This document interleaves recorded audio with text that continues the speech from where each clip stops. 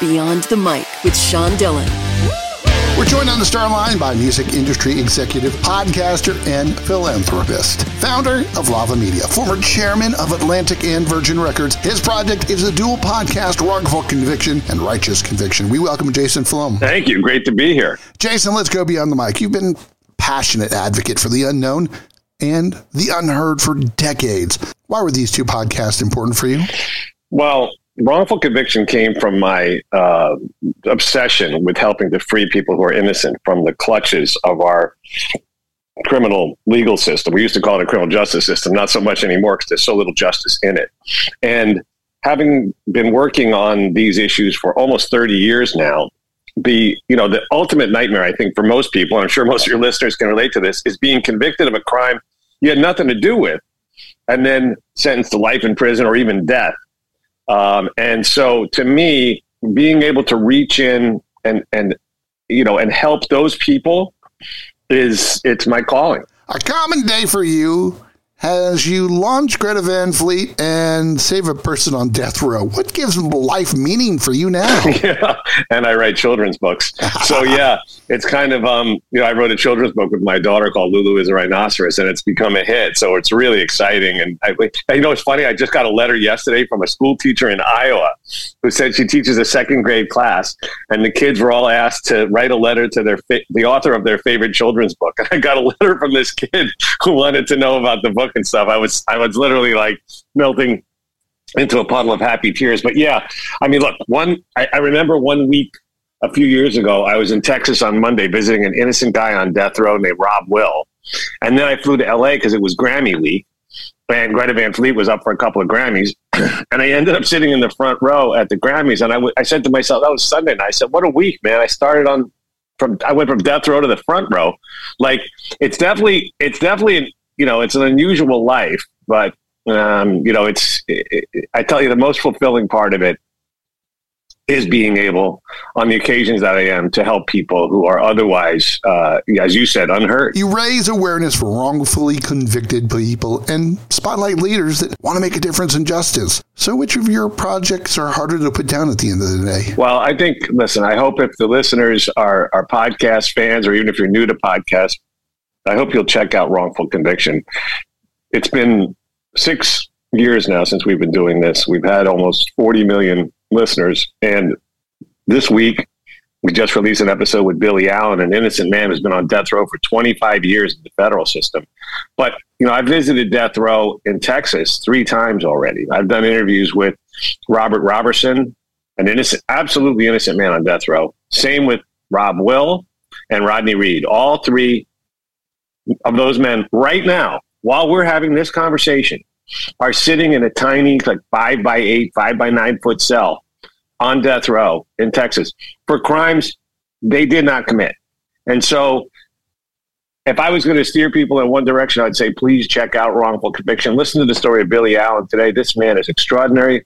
He's been on death row for 25 years, and he's totally, provably, actually innocent of this crime. I mean, honestly, you had more to do with this crime than he did. I can prove he didn't do it, but I can't prove you didn't do it. You know what I'm saying? So there you go. Laura and your team do an amazing job. What was the one case that started you on this path? Oh, the first case, thanks for asking, was a case back in 1993, before many of your listeners were even born yet, when I read in the newspaper about a guy named Stephen Lennon. He wasn't an innocent guy, but he was serving 15 years to life for a nonviolent first offense cocaine possession charge in a maximum security prison in New York State. I know I'm seeing your face. People can't see your face on the radio, but yeah, your face is what my face looked like. I was like, are you kidding me? Like, what are you talking about? Amazing. And I had substance abuse issues as a kid, so I realized this could have been me. I could have switched places with this guy. And so he was the same age as I was, 32. He had been in prison for 8 years already. I had been sober for almost 8 years. I was like, oh my God, it's too much. It's too much. I have to do something. At two bands I had signed, Stone Temple Pilots and Skid Row, were getting arrested regularly. So I knew one criminal defense lawyer because he represented them. And I ended up getting him to take the case pro bono. 6 months later, I sat in the courtroom holding this kid, Stephen Lennon's mother's hand. Her name's Shirley. And they brought the kid in shackles like he was a mass murderer, and legs chained together, hands chained to his waist. And the arguments went back and forth. I didn't know what was going on. And then bam, the judge bangs the gavel down and said the motion is granted, and the kid came home. And I said, you know what? I want to do more of that. That was fun. I'm going to do more. I mean, fun is a stupid word for something so serious, but it was the greatest high that I could ever imagine, better than any drug. And so I've never stopped ever since that day. The podcasts are Wrongful Conviction and Righteous Conviction, and it is Jason Flom Beyond the Mic, and it's time for the Rocky Nate. 8 random questions. Jason, answer with the first thing that comes to your mind. There is no pressure. Favorite album of all time? Aerosmith Rocks. Do you remember the first time you stood up for yourself? Oh, man. Yeah, it was when I was bullied when I was in bowling league as a little kid. In bowling league, wow. Yeah, it was crazy. How about one thing you think people take for granted? Freedom. Jason, do you prefer sunrises or sunsets? I prefer sunsets, but I love seeing the sun come up in the morning. What did you want to be when you were a kid? No, I wanted to be a professional baseball player, but that was never going to happen. And then I wanted to be then I wanted to be a rock star, and that wasn't going to happen. But I'll tell you something. My dad told me and my brother, do whatever you want to do. Try to be the best at it, but just make the world a better place. Amen to that. So hopefully I've been able to live up to his words. Name an artist that you passed on that became a hit. Too many to mention on this show. I had to ask. Do you give money to street performers?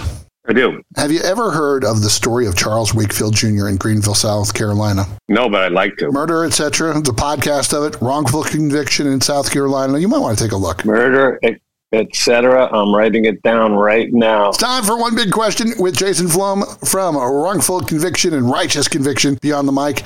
Jason, I want to ask you $1 million question. You may not have the answer, but I need to know. What does justice mean to you? What does justice mean to me?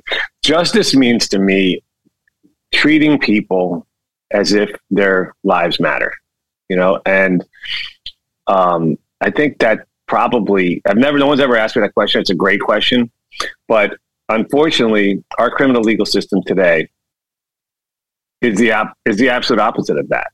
On Wrongful Conviction on the podcast, you'll hear stories that will literally make your head spin.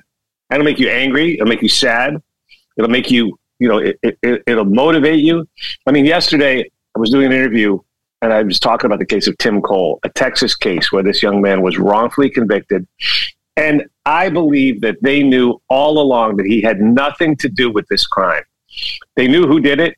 But once they had him, they were not going to let him go. And this was a kid who had never been in trouble. His whole family's a great family. He was wrongfully convicted anyway and sentenced to 25 years to life. And he died in a Texas prison alone in his cell. He died of an asthma attack. And his family, there's a statue of him at Texas A&M at the law school where he was going to go to law school. Texas Tech. Oh, Texas Tech. I'm sorry. Texas Tech. Yeah, we were going to go to law school. And his family, it's the most incredible family. And, honoring his legacy is something I think we all owe it to ourselves to do. His case is a perfect example of people's lives not mattering. And I think justice means we treat people as if their lives matter. He was bullied in league bowling, almost was a professional baseball player. We thank Jason Flom from Wrongful Conviction and Righteous Conviction podcast for taking the time to talk with us today. Thank you. And that, my friends, is a Beyond the Mic shortcut.